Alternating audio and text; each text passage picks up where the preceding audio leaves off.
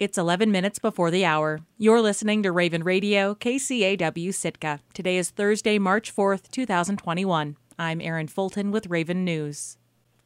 All Alaskans age 55 and older, essential workers, and those deemed high risk for severe illness from COVID-19 will be eligible for a coronavirus vaccine under new state guidelines announced Wednesday. Phase 1C also opens vaccines to those who live in multi-generational homes or in communities with limited running water and sewage.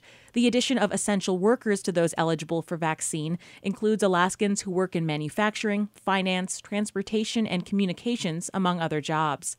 Over 150,000 Alaskans have received at least one dose of vaccine, about a quarter of the state's population, according to health department numbers. The state got a higher-than-expected allocation of vaccines in March, and there has been encouraging recent national news about vaccine production. But health officials also say that they are racing to get as many residents as possible vaccinated before new, more contagious variants take over. A detailed description of who is eligible under Phase 1C and a link to schedule appointments is on our website, kcaw.org. House members expressed concern that Governor Mike Dunleavy has not proposed plans to balance the state's budget in the long run. Members of the House Finance Committee raised these concerns with Revenue Commissioner Lucinda Mahoney during her confirmation hearing Tuesday.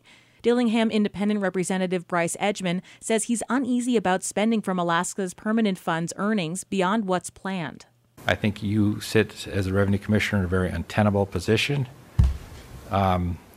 given the fact that there is no plan before the legislature, and in my estimation, I don't think there is a plan in administration to bridge the fiscal gap coming forward. Dunleavy has proposed spending more than $3 billion beyond what was planned from permanent fund earnings. This money would pay for state services, permanent fund dividends based on the formula in a 1982 state law, and an additional dividend payment beyond what was paid last year. The governor has said any new broad-based tax or change to the formula to set PFDs must go to a vote of the people. Committee members told Mahoney that will take too much time. She says the state would draw more from permanent fund earnings until spending and revenue were in balance. I recognize that the timeline doesn't work. However, the governor is not supportive of any new tax without the vote of the people. The legislature's nonpartisan budget experts say that without changes, state government could spend down the roughly $15 billion earnings reserve in the same way it reduced the state's other savings accounts, from more than $16 billion in 2013 to less than $1 billion today. Fairbanks Republican Representative Steve Thompson says he expects voters would reject both new taxes and lower dividends. If we have no taxes for revenue and more money coming out to pay a larger dividend, does that sound like a disaster in the making? Through the chair, I think it sounds like it's a situation where we all need to educate Alaskans in regard to our fiscal condition. The legislature plans to hold a joint session to vote on whether to confirm Mahoney and the governor's other appointees later in the legislative session. Masks are now required in Wrangell's indoor public spaces for at least the next month. City officials say the measure is the best way to keep the city open for business. KSTK's Sage Smiley reports. Anyone in an indoor public space in Wrangell now has to wear a face covering. Violators can be fined $25. City Manager Lisa Von Bargen on Tuesday defended the new rule amidst a handful of residents who were hostile to the measure. This isn't about scare tactics. This is about keeping the virus at bay so that we can continue to operate normally. We're not suggesting any closures. We're not suggesting that business be done any different. And there was pushback from 4 community members who showed up to speak. Much like many others, I have a hard time being told what to do, especially when the rationale does not make sense. That's DJ McConaughey. His father is leading an effort to try and recall Wrangell's mayor over perceived legal issues with the meeting where the assembly passed a mask mandate last year. Morgan Sanford also framed the public health debate as a power grab. You have continued to prove that this is not about health, this is about control, which you obviously don't want to give up. You continue to pretend that you have our best interests in mind while you attempt to strip us down of every liberty and freedom. The city manager replied that she can understand people's frustration and fatigue with living through a pandemic. And if I could wave a magic wand and get rid of it, you can darn sure bet your whatever that I would. Wrangell Mayor Steve Prosunka says he's spoken to city leaders grappling with a widespread outbreak just 50 miles away. This has devastated Petersburg. They went from a few cases to 60-plus cases in no time. They went from everything wide open to everything absolutely shut down. Schools are shut down.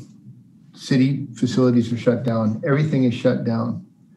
And I read somewhere on Facebook, somebody said, yeah, look, they had a bunch of this stuff in place and it didn't do any good. Well, it didn't do any good because people weren't following it. That's why it didn't do any good. Assemblymember Patty Gilbert says she understood that many in the community are opposed to requiring masks, but she says it's in everyone's best interest. I do realize that I'm going to lose some friends, but in my heart of hearts, I want to do the right thing for the community. Zach Taylor was one of 2 community members who spoke in favor of a mask mandate. He says it's necessary to repair the island's visitor economy. I personally last year did 0 sales in my tour business. I'm down tens of thousands of dollars of lost income from last year. With the lack of cruise ships expected this year, I will probably be closing my doors permanently if we don't get independent travelers. Assemblymember Terry Corson was the lone vote against. I think the mandate is inappropriate for government to come in and mandate that someone wear a mask.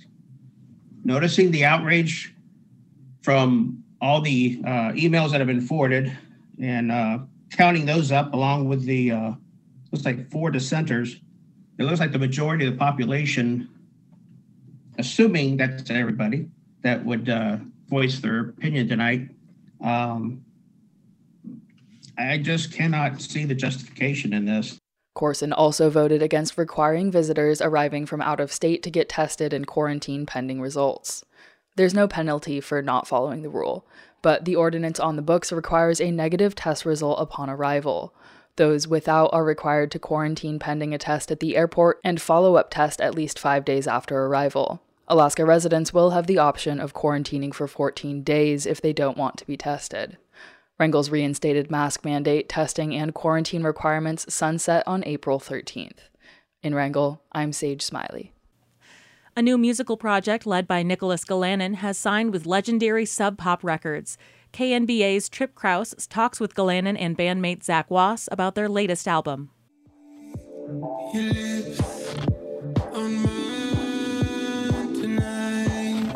Close the Distance is the first single off the debut album for Yahtzeen, the latest project from Otis Calvin III, Zach D. Wass, and Y'all Yahtzeen, Nicholas Galanin.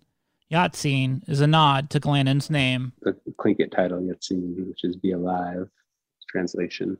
For me, using Tlingit language and language is always something that's really important. It's such a core of our ways of being and thinking, and so always trying to implement or engage it with language when I can, even though I'm not a speaker of the language, but I'm always a student. Galanin, who's Tlingit and Anunga, also works as a carver, engraver, and visual artist. He's based in Sitka, Alaska. Like Galanin, musician and guitarist Wass also lives and works in Sitka. Wass works summers commercial fishing with his father and works on music and projects in the off-season.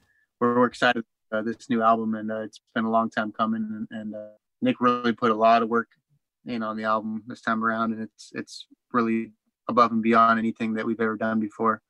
So it's really cool. On February 10th, Sub Pop announced the label had signed Yahtzeen. Formed in 1986, the label gained a reputation for signing keystone Seattle grunge bands like Nirvana and Soundgarden. Its current roster includes Fleet Foxes and the Postal Service. Though the two didn't know it at the time, Wass and Galanin had personal relationships with Sub Pop co-founder Jonathan Poneman, and those connections sparked the project that would eventually become the studio album, Galanin says. The legendary, right?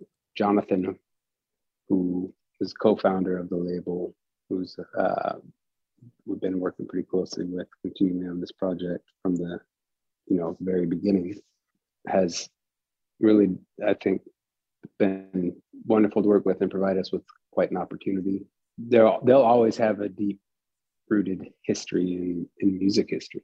So to have Indigenous artists in this space, even, I think, is incredible and necessary, because I don't think that I've seen too many Indigenous artists in these places. The group worked previously under the name Indian Agent. Work on the latest album began about 3 years ago while Glennon was carving a pole in Juneau. Beside his frequent bandmates, Was and Calvin, the full-length album, Indian Yard, features a number of collaborations including 2 names that might be familiar to Alaskans, Kachung of Bumua and Portugal the Man. Was says the collaborations help keep playing with the band fresh. Whatever we're working on, it's like, it feels different from before. I like that. I like that about working with Nick. It's never like the same thing again and again. But what we do, we're bringing in these other people, and it's like we're always evolving and changing. So Glennon says that normally the band would likely be planning for a tour with the release, but a global pandemic has halted most live performances and touring. The industry has changed so much. It continually does, but all industries and all creative fields and stuff have been deeply impacted by COVID times. So yeah, we're learning what it looks like as we go in a lot of ways. And the album is scheduled to release April 30th. The single, Close the Distance, is available to stream on a number of platforms. In Anchorage, I'm Trip Krause.